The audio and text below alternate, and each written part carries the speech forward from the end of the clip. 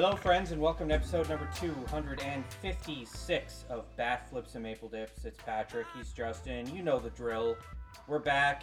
The Jays were 5-2 since we last recorded, which is pretty good.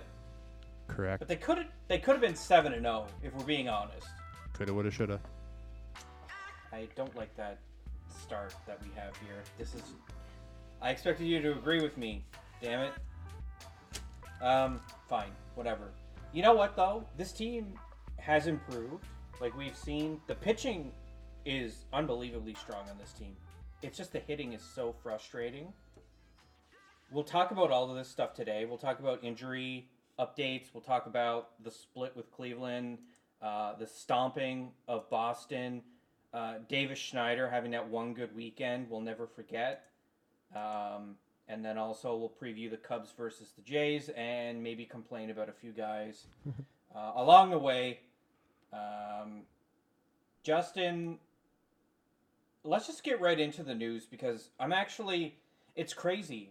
This team is very good at pitching, and it's going to be that much better when we get back some of these injured guys. So let's talk about that. For sure. Obviously, the two big names we're waiting to get back are Jordan Romano and Bo Bichette. There's good news on Jordan Romano, Patrick. He threw a 33-pitch bullpen yesterday, which was Wednesday. The team is now discussing and waiting to see how he feels today and early tomorrow before they make a decision on whether or not to bring him back on Saturday, I believe is when he is first eligible to come off the IL, or whether they will need to send him down to Buffalo for one or maybe two rehab appearances. So in all likelihood, either Jordan Romano comes off the IL on Saturday, or maybe he comes off Monday or Tuesday before the Jays play the Phillies. So that's kind of what we're looking at there. So good news. Only a few more games potentially without their all-star closer. You'd love to see that. Absolutely. Yeah, Bo Bichette, he's making progress, Patrick. He's taking dry swings and jogging now. Still no sprinting, no running the bases, no heavy impact hitting or anything like that.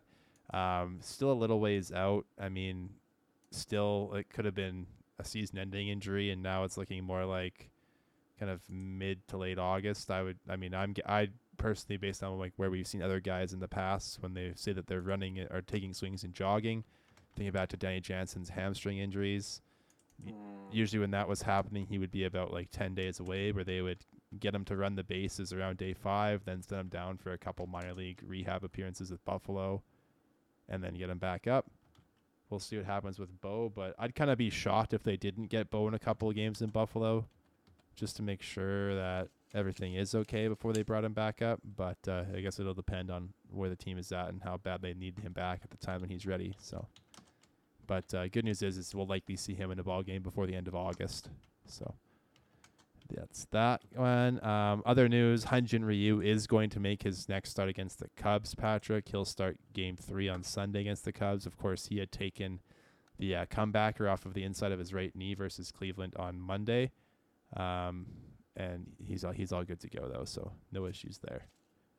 Did you want to go over the Chad Green? Yes. Okay. Chad Green, in a rehab outing in Buffalo, I think he was first eligible to come off his rehab assignment around, Saturday or Sunday again, 12th through the 13th. But unfortunately, on a throw down to second on an attempted caught stealing or attempting to catch a base runner stealing, Tyler Heineman caught Chad Green in the back of the dome with his throw. For some reason, Chad Green didn't do what he's supposed to do and didn't duck. He just kind of stood there and took it. So he took the ball in the back of the head, is now in MLB's concussion protocol. There's been no word as to if he actually has a concussion or not, or to the severity of that injury. But for now, Green is no longer rehabbing. And the good news is that even if he does not have a concussion, because he has entered MLB's concussion protocol, the Blue Jays can extend his rehab assignment, and that'll give them some more time to make any corresponding roster moves or decide what they want to do there. On the other hand, it is unfortunate because he was a couple days away from being activated and would have given another nice boost to this bullpen. Not that the bullpen has been the problem lately, and we'll talk about that in a moment. But he'll be shut down for a few days while he goes through concussion protocol, and then we'll probably get an update, I'd imagine, tomorrow or over the weekend. So that's your injury updates. Just to go double back on the Chad Green stuff, because we talked about this before we started recording. It's kind of a unique situation with the Jays and how they could potentially handle Chad Green. They're obviously, they want to get him onto the roster and pitching as soon as possible, but if he ends up having a concussion or has a severe concussion and that limits his return to the game by the end of the year, he has a very unique contract. Do you want to take like 2 seconds? Let's just very briefly recap how it works for the fans, for the audience. Sure. Yeah, we can do that. I have to pull it up again. I had already closed it, but you still had it up. no, I didn't mean to do I moved that. on, but I've already got it back. So Okay. yes, the Chad Green contract is and isn't complicated. So originally, Patrick, it was a 2-year, $8.5 million deal that has multi-layered option structures. So this year, he's guaranteed $2.25 million, which made sense because he's rehabbing from Tommy John and was expected to be back kind of August to September, which about a quarter of a season if he was back in August. Unfortunately, he's going to get less games now than expected because of this injury to the head. So after that first year, Patrick, there were some options that could kick in. First, the Blue Jays got a club option that would cover the 2024, 25, and 26 seasons, so the next 3 years, which would have paid Chad Green $9 million per year for a total of $27 million over those 3 years, with annual performance bonuses of up to $1 million based on number of games pitched, which I don't have those numbers. If the Blue Jays, Patrick, were to decline that multi-year option, Chad Green would then get a player option for the 2024 season, so next year, worth $6.25 million, with up to $2 million in bonuses based on games pitched. Now, if Chad Green were to decline that option, the Blue Jays would get a final $21 million option covering 2 years in 24 and 25, so $10.5 million per season, with annual performance bonuses of up to $1 million based on games pitched. Now, in all likelihood, that third option would never be picked up. The Blue Jays would, if they're declining the first option, they're going to decline the third option as well. The only options, as far as it would get, it would be one or two. Either the Blue Jays are going to keep him on that initial 3-year option, or Chad Green is probably going to accept the $6.25 million. Unless for some reason he thinks he can get a bigger contract somewhere else for the next the next year. So it would only be a 1-year deal for Green, if he were to pick up his own option. So it is complicated, but it's either going to be 3 more seasons after this or 1 more season after this. That would be the only scenarios that I could see actually happening with this contract. How much is it per season for the first one? It'd be $9 million per 27 over 3 years. What's the second option? The second option would be Chad Green has a 1-year player option for $6.25. And then the third. And then the third option is a 2-year deal worth $10.5 million per season. So that's why I'm saying it's either going to be the first or the second. And then the Blue Jays would never do 10.5 if they're not willing to do 9. You know? Okay, if it were me, unless he comes back immediately and is like absolutely on fire, then you would think that they're going to decline it because he hasn't pitched for them. It's not his fault he's been injured, but you got to think you wouldn't want to pay $9 million for 3 years for a guy who has pitched 0 innings for you and you have no evidence that he's worth that money. So you have to think that if he doesn't come back this year, they're definitely going to decline $9 million per year for a guy who's a complete unknown. You're better off signing a free agent who played in 2023, right? Like, why would you? Yeah, you're right. So it's either, like you said, it's going to be a door number 1 or door number 2. So he's either going to come back, be mediocre, get his option declined, or he'll come back, be incredible, we pick it up, or he doesn't come back at all, it gets declined, and Chad Green can choose an open market or not. He'd probably rather term, wouldn't he, than 6.5 Yeah, million I for would 1 I year? would think that he would probably initially decline that second option as well too. In which case Yeah. the Blue Jays would also decline theirs. That doesn't mean that they wouldn't try to renegotiate something else. But he would go into free agency probably looking for a 2 or 3 year deal, which for a reliever coming off of Tommy John surgery and potentially a concussion now, it may be hard to get. But he is a guy, of course, who's being highly serviceable, but is 32 years old. So would be tough for him to get, I think, more than a 2 year deal somewhere else. So it's hard to say though. He obviously hasn't pitched in the big leagues yet this year after only throwing 15 innings in the bigs last year before he had the Tommy Johns. So, well, Yeah. it's like you said, it's really going to be dependent on when he's able to come back from now the concussion protocol, and then how his performance is over the last say 40 games of the season. In which I mean he could potentially get into 15 or so games over those last 45 if he were to even pitch every third game. So. I would think the Blue Jays would not be hesitant to use him, as he has been ramping up and was planning to throw 2 innings against in his last rehab starting. Was only 4 outs in before he took the ball in the head. So a guy who can go multiple innings, you could use him for 2 innings every third game kind of thing if you needed him. Kind of like how they're trying to use Bowden Francis right now, who by the way has done a great job in that role. But yeah, Chad Green is a guy who I still think has a chance to make a good impact on this team. It just depends on how long this concussion keeps him out now.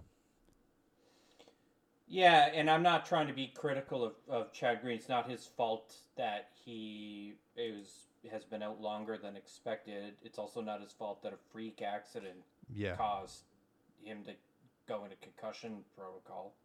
It'd be ridiculous, but realistically, you don't pay $9 million for 3 seasons for a guy who has thrown 0 pitches for Yep. you and has no 2023 pitches thrown, if that's what happens. Sure. Yeah. So the Jays are in complete control of the situation. They're either going to get a heavily discounted Chad Green for 1 year, or they're going to get, or they're just going to say no thanks.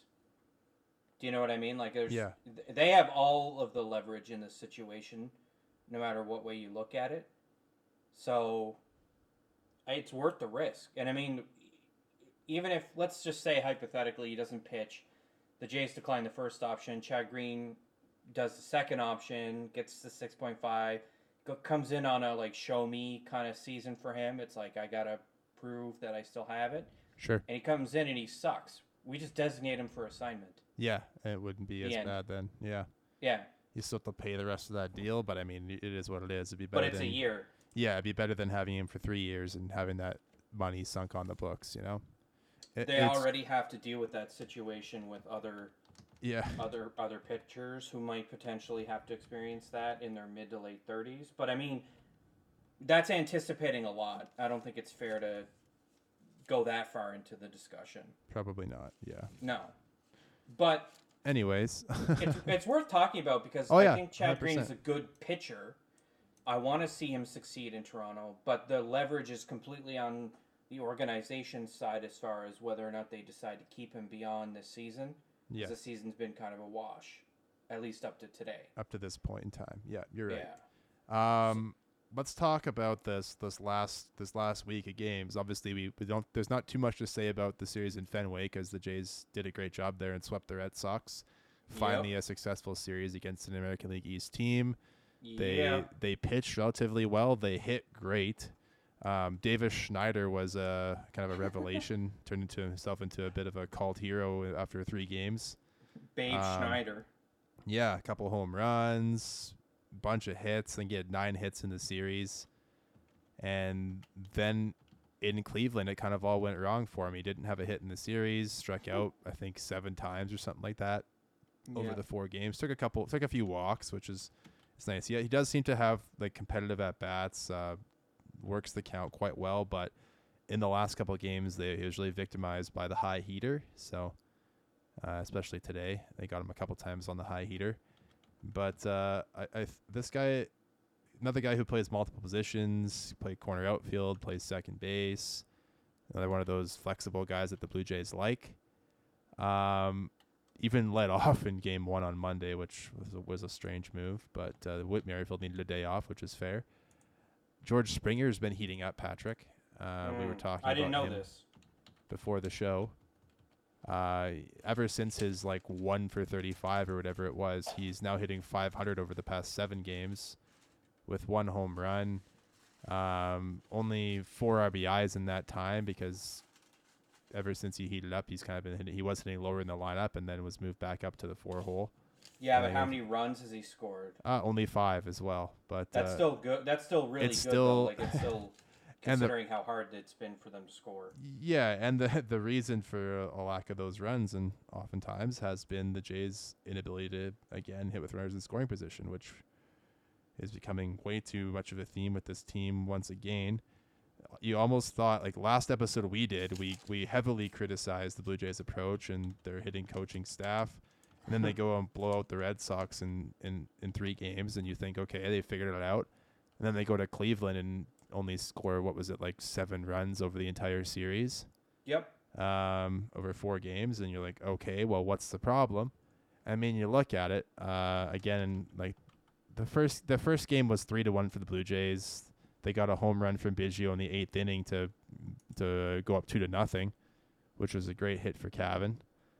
And then they only got 5 hits in that game, but then you win the game there. That's the game where you took the comebacker in the knee. The bullpen was largely great. Jimmy Garcia was the only one who kind of had a little bit of a shaky time. He was charged with an earned run. But Meza and Hicks were able to seal that one up, even though it was a bit of an adventure. The Jordan Hicks experience was in full effect. Cardinals fans on Twitter were like, you guys know the pain too of a guy who has so much potential, but doesn't show it sometimes. Game 2 was a 1-0 loss, Patrick. They wasted a dynamite start from the Cooch, Yusei Kikuchi, who has his ERA down to 3.53 and has the lowest ERA in baseball since the All-Star break for starting pitchers. I got a lot of feelings, man, about that tough 1-0 luck loss. game. And I mean, the Blue Jays out-hit the Guardians 9-3. They were 2 for 8 with runners in scoring position, but again, it's the situational hitting that really cost them again, right? You in the bottom of the 9th inning against top of the 9th inning against Emmanuel Clase, you got a single from Varsho, a flyout from Jansen, a strikeout from Biggio, and then another single from Chapman. So you've got 2 men on with 2 outs, and Kirk unfortunately couldn't come up with the big hit. He flew out to end the game. But it's just you get all these chances, and in a game where your starter gives you 7 shutout innings from a guy who had an ERA around 6 last year, gives you 7 shutout innings, and it's been a complete turnaround for him, and you can't score him a single run. Kikuchi really got the Kevin Gausman experience. And then Kevin Gausman also got the Kevin Gausman experience in Game 3, but thankfully George Springer hit a home run in the top of the 1st inning after a 13-pitch at-bat, Patrick. It was just before I stopped watching the game because I had to go do other things. And that was the only run of the ball game. It was just another classic pitcher's duel. Gausman was great over 7 innings. He scattered 4 hits, struck out 6, didn't walk a batter. He was up against, for the Guardians, was it Logan Allen, I believe? Yeah, Logan Allen for the Guardians, who was relatively solid over 5 innings of 1-run ball. The Guardians bullpen gave up 4 more hits to the Blue Jays, who again out-hit the Guardians 8-6, but were still only 1 for 6 with runners in scoring position. Thankfully, the Guardians were 0 for 6, and that was the difference there. And then today's game was a clusterfuck.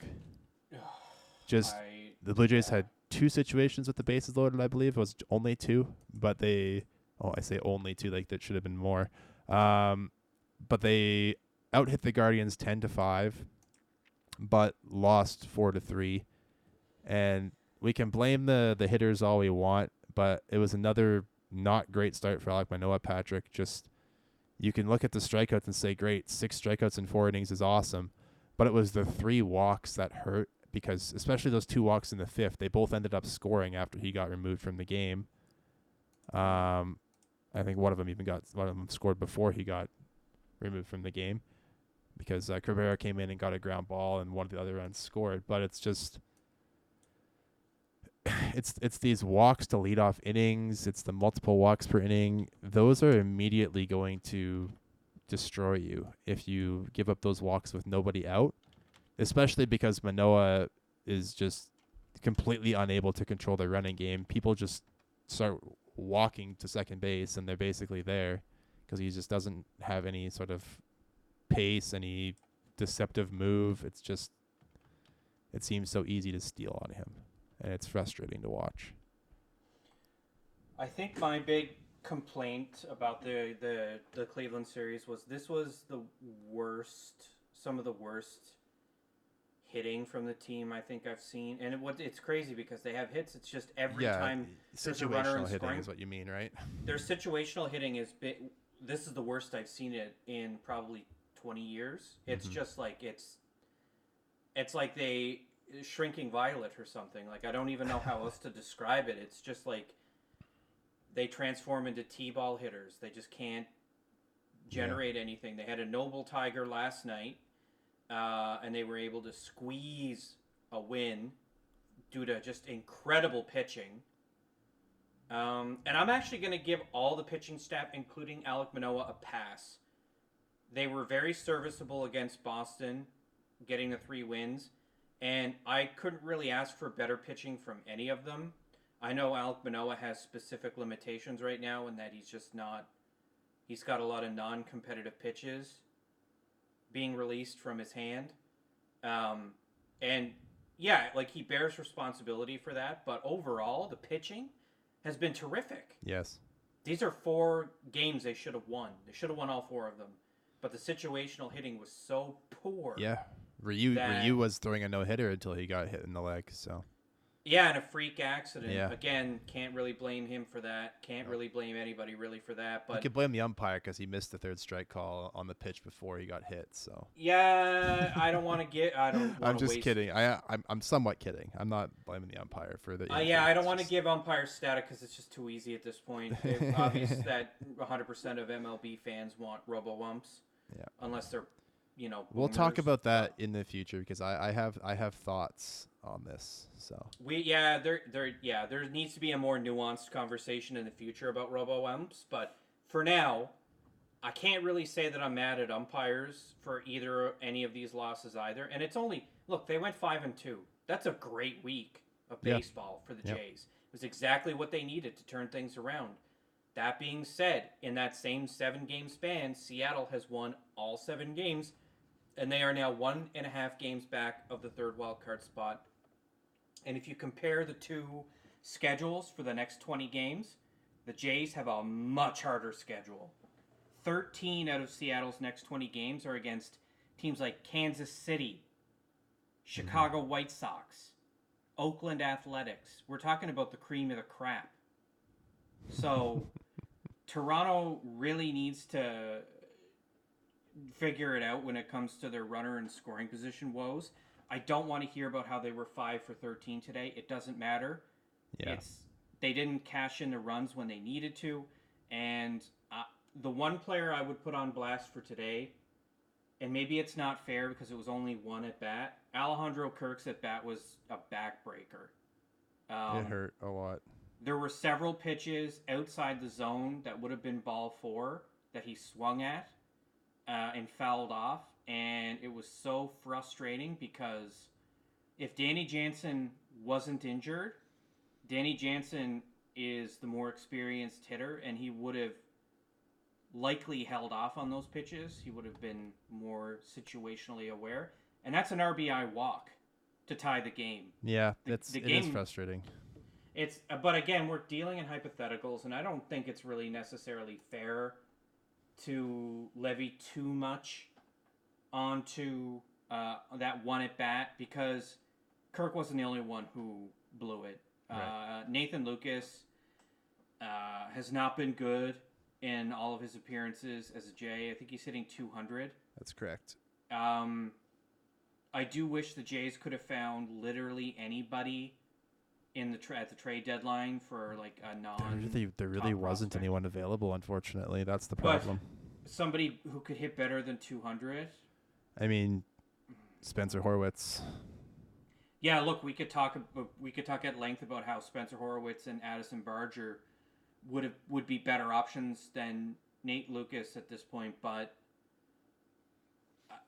I don't know why they like the guys they like. They're doing it with Manoah in the rotation. Yeah. He's clearly doesn't justify a rotation spot, but they're gonna force the issue, and they'll look like geniuses if it works. But if it doesn't work and the team misses the playoffs because of these starts, I'm definitely gonna be letting her rip.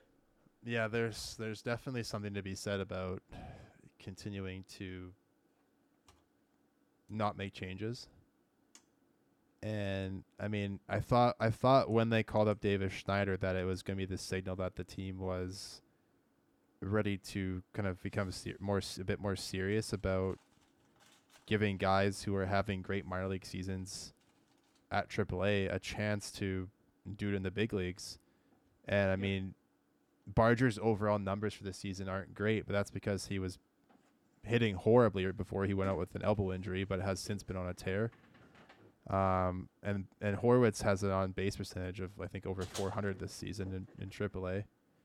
He's not a huge power guy, but I mean I would take the on base skills and the ability to actually take walks over the inability of everything Nathan Lucas has brought to the table. His defense has been fine, but I mean you don't like you said it earlier when we were talking about Dalton Varsho off mic, like how many runs has he scored, right? It's not enough is the answer for either one of those two guys, Lucas or Varsho, this season. But at the same time, it's like you keep Varsho because he's the best outfield defender in baseball, according to defensive runs saved anyway. And you bring up a guy like Horwitz who can play corner outfield, can play first base too, which unfortunately you have Brandon Belt and Vladdy, but a guy who can at least go out and play right field. And you jettison Nathan Lucas from the roster and give somebody else a chance. So yeah, they got to start making tougher decisions when it comes to lineup construction. You got to be ruthless. And the other thing too is like the approach at the plate. Like Vladdy should be hitting. You know, his floor should be 280. I have no idea what the hell is happening. And to I him said it this year. before too. His expected batting average is like 300 for the season. The contact, everything is there. But unfortunately, the results haven't been there because his BABIP is criminally low. So he might hit 20 home runs this year. He might. Yeah, and unfortunately, I think it is a little bit of bad luck. But I don't really believe in luck that much, not to that extent anyway. And I just feel like you're right. Like Vladdy's numbers, they don't lie. They haven't been good. So it's just the fact that they moved Springer down when he was struggling. Like, why aren't they moving Vladdy out of the top 3 right now? Just saying. I don't know. I can't answer those questions. Like, we could go around in circles all night about lineup construction and management decisions as far as how they do the rotation and why Alek Manoah is still pitching as a starter. I don't see why you don't send him to AAA and have him log crazy innings for the rest of the year to just get his shit together. Yeah. But I guess they believe that this is the team to make the big push. I don't know, man. Objects in the mirror are closer than they appear. You look behind us right now in Seattle, is that they're getting larger in that rear view mirror, and I don't like that. I just think you have to make tough calls. Like, you have to look at, like, what else do Barger and Horwitz have to do to get the opportunity? What is Nathan Lucas bringing to this team that either of those two guys can't? Exactly. And the other thing, too, is, look, I love Davis Schneider for that incredible weekend. Invisible. Actually, he was a net negative, really, against Cleveland. Oh, yeah. He came up a couple times with the bases loaded today and couldn't do anything. Yeah, I mean, his season numbers still look fantastic because it's such a small sample size. But guys go 0 for 9 or 0 for 10 or whatever all the time. Yeah. And it just, I mean, he's under the microscope because of how he came in like a bat out of hell. But I think if he were to go, I think 0 for again or not perform well in this Cubs series, then I think you probably see him go back down and have a Horwitz come up. I would say would be a logical conclusion to make. If they stomp the Cubs, if he goes like 0 for 9 again or 0 for 10, even if they sweep, you got to make the changes. You got to give yourself the best opportunity to win every game. Exactly. Which is why Manoah should be in AAA and exactly why Nathan Lucas should be in AAA. And you got to call up the guys who are performing for you. Was there any update? Is Mitch White in Buffalo now? Yes, he cleared waivers and was outrighted to Buffalo. That's got to be the end of the story for him. I don't think Thomas Hatch was claimed either. So those guys will finish the year in Buffalo, and then I don't know what they're going to do, but the Jays probably won't retain them. They might get a tryout offer, but like you've got guys who are in AAA who might The Pirates claimed Thomas Hatch, by the way. Oh, did they? Yeah. Good for him. Good luck out in Pittsburgh. Yep. Or what's Pittsburgh's AAA affiliate? Is it? I don't know what that is anymore. I'm not even sure. They changed all their affiliates. Yeah. A couple seasons ago after COVID. So they're not. Yeah, anyway, that's where Thomas Hatch will be. Indianapolis Indians at Victory Field are the AAA affiliate of the Pittsburgh Pirates. Honestly, why wouldn't you just change that fucking name? Like, is it that? Anyway, we don't have to get into that. That's not what we're here for. Not getting political today. No, we're not. I mean, I don't even think it's a political thing. No, I don't think it is. I was thinking of the Altoona Curve for some reason. That was because that's their AA team. So the other team, Altoona's in Pennsylvania, I think, and that's what I was thinking of. Anyway, good luck to Thomas Hatch. But like, you've got Zach Pop, you've got Nate Pearson, you've got Yasser Zulueta, or is he hurt? I think he's still pitching. Just not well this season, really.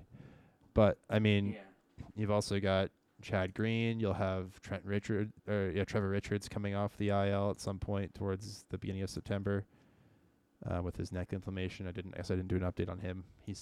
They're thinking early September for him with the inflammation in his neck.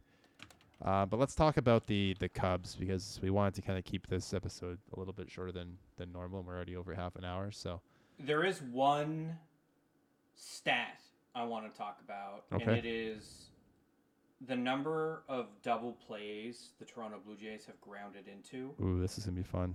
Yeah, they're second in Major League Baseball, unless something has changed recently. I don't think it has. Miami has 119. The Jays have 99. I don't know if that includes stats from today or not. I'm pulling this from StatMuse. But that is second in MLB, and that is painful to read, especially when, like, if you look at it's some of the other unsurprising, teams, though.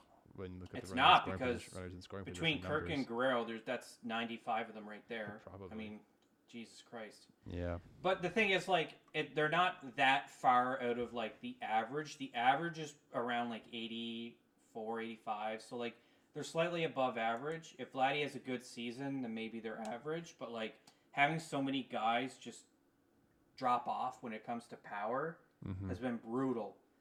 But they have 3 individual players in the top 10 for grounding into the double play, like, for that play. Yep. And no other team has more than 1. So I'm going to guess Vladdy, Kirk, and Springer. It goes Springer, Kirk, and then Vladdy. Okay. I was just guessing the 3. Yeah. That was ripped right off of Reddit. I saw that post. I just closed it. I'll see if I can find the name of the dude. Control-Shift-T. What is Control-Shift-T, man? Opens up your most recent tab. If you Homegrown Cone was the one who posted that on Blue Jays Reddit 4 hours ago. It's a good stat, but it's another thing that just points to the approach that the plate is not working the way that we would like it to, ideally. But yeah, let's talk about the Cubs. For sure. Do you want to talk about the Cubs themselves, or do we want to just get into Let's talk about the Cubs themselves, because from going from a team who was 2 weeks before the trade deadline projected to be sellers to now being a team who are 2.5 games out of the division lead in the National League Central is pretty crazy. They lost today, but they've been on a pretty good streak. They actually have a plus 66 run differential now, which is actually 9 better than the Blue Jays. And it's the best in their division because the division-leading Milwaukee Brewers have an even run differential at 0. So the Cubs are actually probably right now the best team in the National League Central. The Cubs are doing it with hitting, while the Brewers are doing it with very strong pitching. Correct. Very strong. And Marcus Stroman's now on the injured list for the Cubs too after he was pitching absolutely terribly. So it's probably makes sense as to why he's now on the IL. Something wasn't right there. But I mean, you look at the National League, and the Diamondbacks have completely fallen off a cliff. They've lost 8 games in a row and have gone from being like a half game up in their division to now 2.5 out of a wild card spot. Toast. And they're behind the Reds and the Cubs now. The Cincinnati has also fallen off. Cincinnati has also fallen off. Yeah, they're 2-8 in their last 10 as well. So went from division lead to they're. I mean, Cincinnati are half a game back. Arizona are 2.5 games back of the third wild card. Yeah. Miami is also crumbling, and they're currently in the third wild card. So it's like almost all these teams that were previously either in a division lead or in a wild card spot have had miserable 10 days. Yeah. Like absolutely fucking miserable. Brutal. Even San Francisco, who are 5-5 and have lost their last 2 games, have failed upwards into a wild card spot, and they are now 3 games clear of Chicago. Yeah. It's very odd. It's definitely the opposite of the American League wild card race, which we kind of talked about already. Seattle's 9-1 in their last 10 and are now only a game and a half behind the Blue Jays. It's because all of the American League teams are absolutely stomping the National League. Well, and the American League teams are beating up on each other. Like the Twins have lost 3 in a row. Texas has lost. They've lost recently. I mean, and you look at Tampa Bay, like they're only 4.5 up on the Blue Jays now. Whereas before, I mean, they were like almost up 20 games at one point, I think. Crazy implosion. Yeah, they're 6-4 in their last 10, same record as the Blue Jays. But like the Astros are 7-3 their last 10. Blue Jays are 6-4, but Seattle's 9-1, and they're the only team that's really making up ground in the wild card race. They're 1.5 back of the Blue Jays, and then it goes to Boston at 4.5, and the Yankees at 5. The Red Sox still have to play the Royals today. They haven't done that yet. I think it's fair that we can heap dirt onto Detroit, Chicago, Kansas City, and Oakland for the wild card, and Cleveland. Yeah, Cleveland's right on the very edge. They're teetering. They're on the ropes, and the only way I see them having a path into the playoffs is winning the division, and they're not even really that far behind. 3.5 back there. Yeah. Yeah. So only one of those teams is making it. We can't throw dirt on them, but they are now, even though we have more games against them still, I think. 3 more. 3 more. They do not pose a direct threat to us as a wild card team because they're 8.5 back. That's right.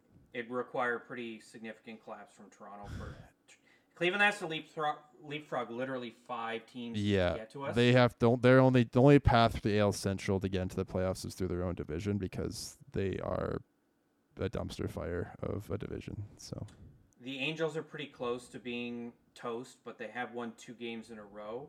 They're still 6.5 back, though, and it's not going to get any easier for them. They have to play Houston starting tomorrow, and Houston are on the struggle bus, or have been on the struggle bus a little bit lately. We're kind of keeping up with them. Like, neither team seems to be like really rocketing ahead of the other. They've traded places a little bit over the last couple weeks. The Yankees are close to dead, which is great. They're struggling, which you love to see, but never rule them out. They could win 10 in a row, and they could. Any of these teams could. Any of these teams really could win 10 in a row. But let's talk about the Cubs pitching now, Patrick. Yep. Tomorrow's game is going to be another of those stupid Apple TV games. So if you like me and you don't have Apple TV, you have to listen to the radio network or enjoy something else. It's going to be Jose Barrios for the Blue Jays, who this season is really rebounded just like Kikuchi has. He's 9-7 with a 3.38 ERA. He's going to be going up against Javier Assad, who is a young, mostly reliever for the Cubs. I think he's in Marcus Stroman's spot in the rotation now. He started a game on August the 5th against the Atlanta Braves, the best team in baseball.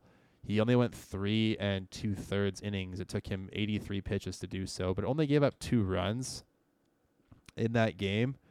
He was able to scatter 5 hits and 2 walks, including a home run over those 3 2/3.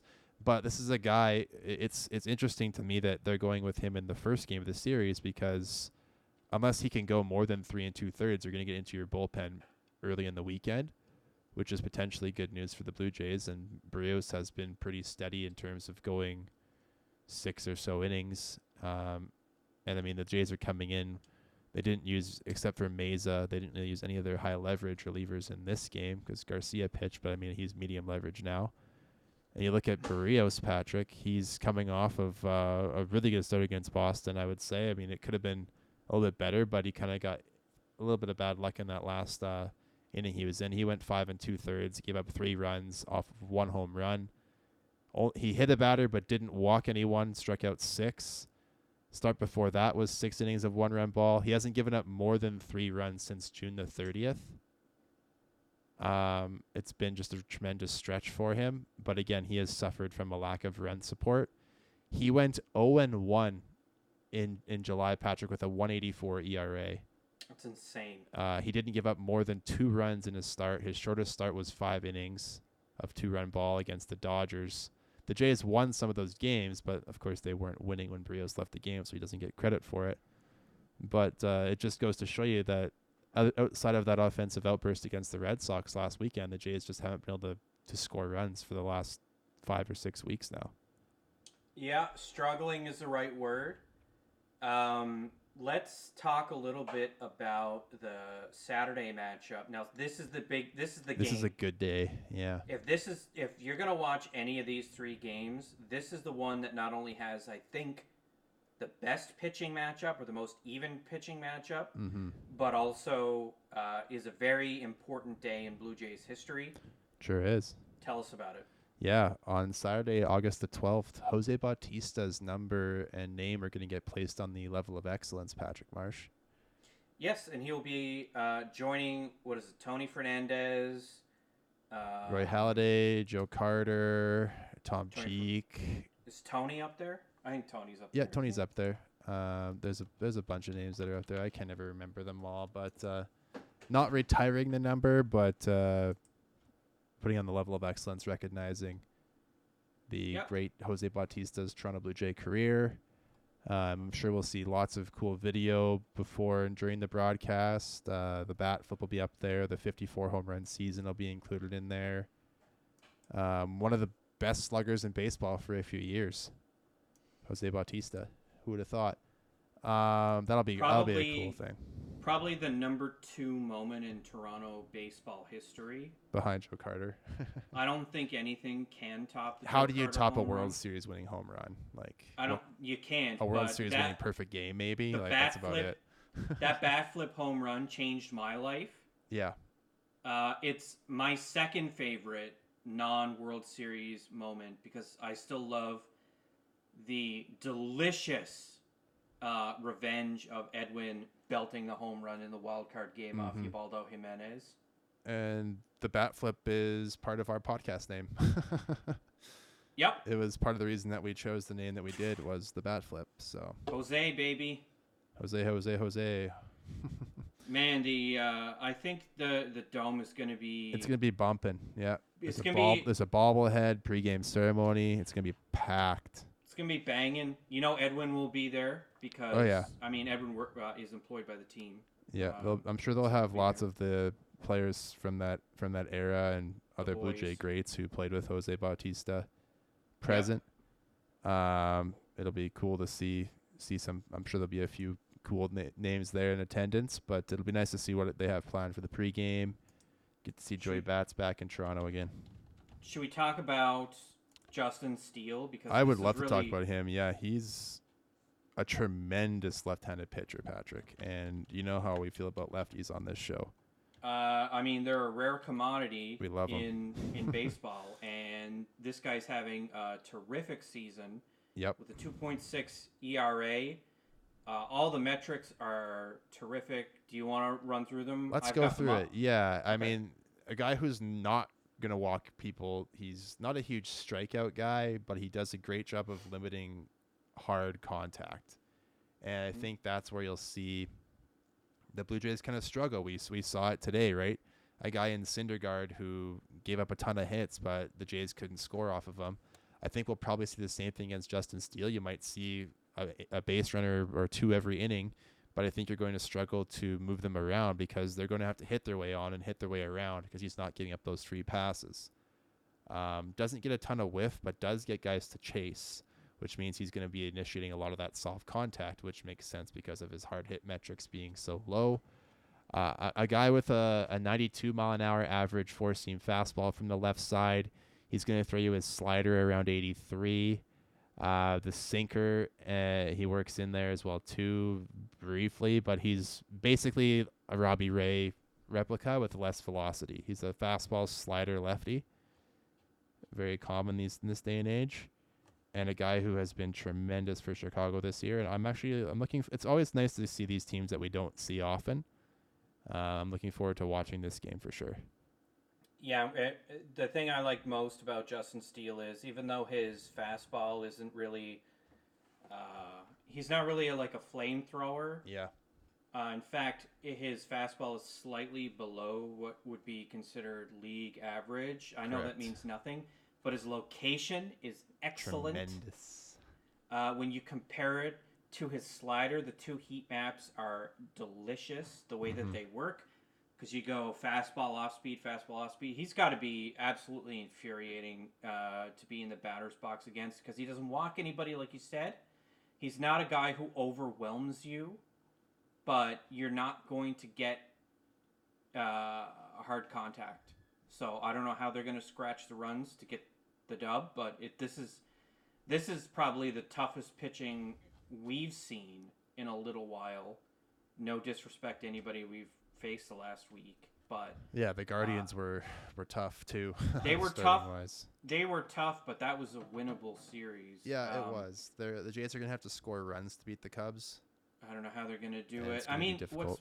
what's odd is that opponents are hitting 265 against his fastball, but the power it's just not there. It's gonna be bloop city at best. So Yep. I don't know what you do.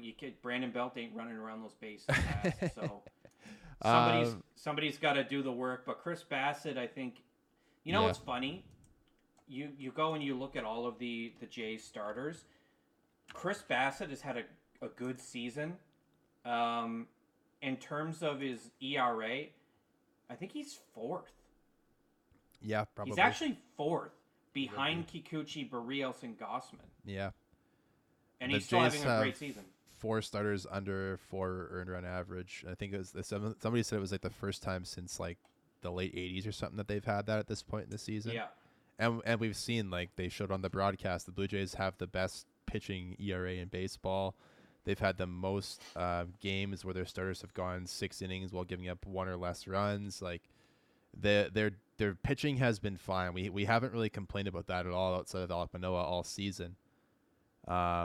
And I mean, I'm never going to complain about anybody outside of like those 4 guys you just mentioned, like Bassett, Barrios, Kikuchi, and Gausman. They've all been terrific. Bassett's sinker is one of the best. It's so good in baseball and has been now for 2 years. Yep. The cutter has declined dramatically. It's a bad cutter. I'm not going to get into this. We've talked ad nauseum about you don't like cutters. Yeah. I don't. When they're good, they're very good. Yeah. His was good last year. This year, it is not. Opponents are hitting 299 against it with a 571 slug, which means it's getting taken for a ride. I don't like that. But he doesn't that's his second most frequent pitch. He's probably dialed back on that recently. He's changed it recently, yeah. Yeah, the 4-seamer has been tagged quite a bit. Opponents are hitting 294 against it. But between the sweeper, the changeup, and the curveball, they're all very serviceable pitches, and really it's all about that sinker. Yeah. Bassett has the type of pitch mix that is very frustrating to both watch and hit against. because you don't know what you're going to get, and 2 out of 7 options kind of suck. Yeah. So, I don't know. Game 3 starter, Patrick. We're very familiar with this guy. It's Jameson Taillon. Of course, spent some time with the Yankees over the last couple seasons. Went to Chicago in the offseason. So far, not having the best season. He's 7-6 overall, but has a 517 earned run average. Has been better as of late, though, Patrick. Since July the 2nd was his last really truly awful start. He gave up 6 runs in 5 innings there. Only 4 of them were earned. But since then, has not given up more than 3 runs in his start, and is coming off a stretch of 1 run, 1 run, 2 run, 2 run starts.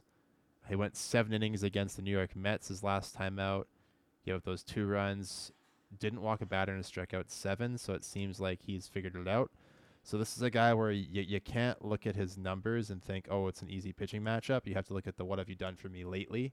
And he was a 2.67 ERA in July, and that included that one terrible start to start the month off. So, yeah. His curveball has fallen off a friggin' cliff this year. There's no other nice way to say it. His 4-seamer, same thing, fallen off a cliff. It's the difference, I think, between regular old Jameson Taillon and this year. The fastball's, the location's not good. The curveball it's just not there.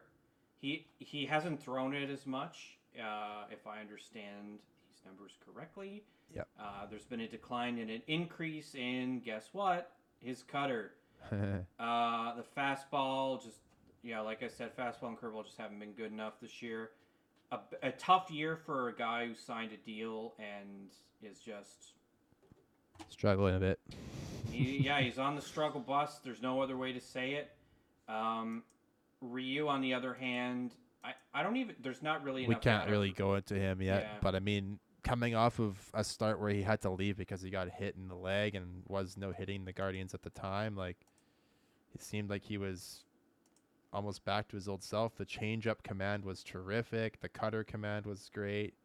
Like he was looking like Hyun-Jin Ryu again. It was really, really fun to watch, in all honesty. And it's just too bad that it ended the way it did because he was pitching so incredibly well in that start. 2020 Ryu was awesome. 2021 Ryu was good too. But it's just been a shit. It was hurt. 18 months Ryu for in him. 2022. Yeah.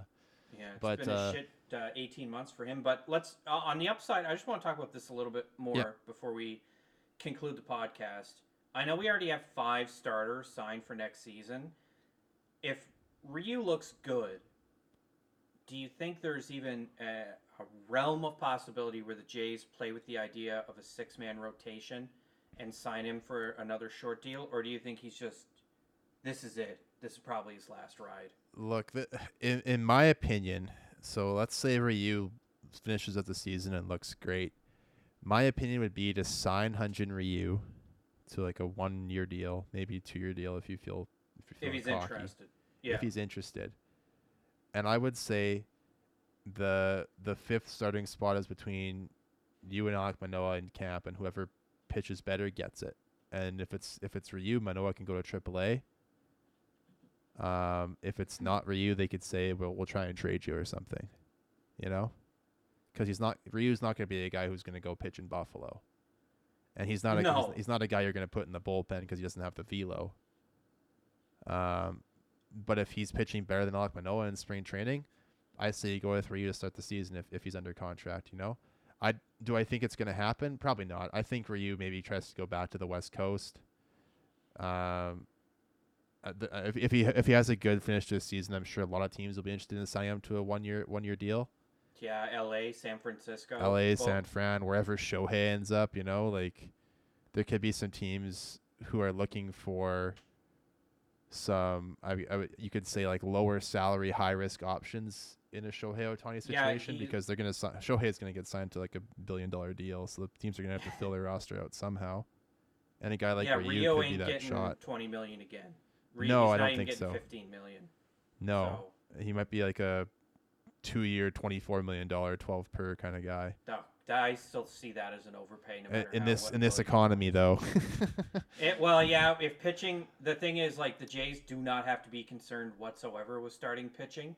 They can invest their money in either signing their young players to long-term deals, or go out there and Trying to grab keep them. Matt Chapman, maybe, you know. Try to keep Matt Chapman, or dump a shitload of money into a center fielder who can hit with power. Giving Matt Chapman, or giving Danny Jansen his 15-year mega deal worth $450 billion. Well, the thing is, they're going to have to make a decision on that soon as well. Danny Jansen only has so many arbitration years left. You got to think they're going to keep him, though, because he's been a mainstay with all these other starting pitchers. He can catch anybody on the team. Right. So you got to think Danny ain't going nowhere, so you're going to have to pay him. Kirk, you've got tons of time to make a decision. Yeah, you kind of play that one by ear a little bit. You kind of have to. I mean, he's been bad this year, and he's not going to have any interest in negotiating a long-term deal after a season to forget. But I digress. I only wanted to talk about Ryu because he's a guy that means a lot to Toronto, despite the fact that he's missed a year and a bit. It is an interesting topic. He's well loved. Yeah, and it's an interesting topic that I'm sure, depending on how he pitches, will come up again, right? If he's pitching well, we're definitely going to have to talk about it again. But again, that's a big if at this point. Yep. But I think that'll be it for us. Again, as always, find us on the website formerly known as Twitter at BFMD Podcast. Listen wherever you get your podcast episodes. I'm Justin Anderson in Saskatoon for Patrick Marsh out in Halifax, and we will see you next time.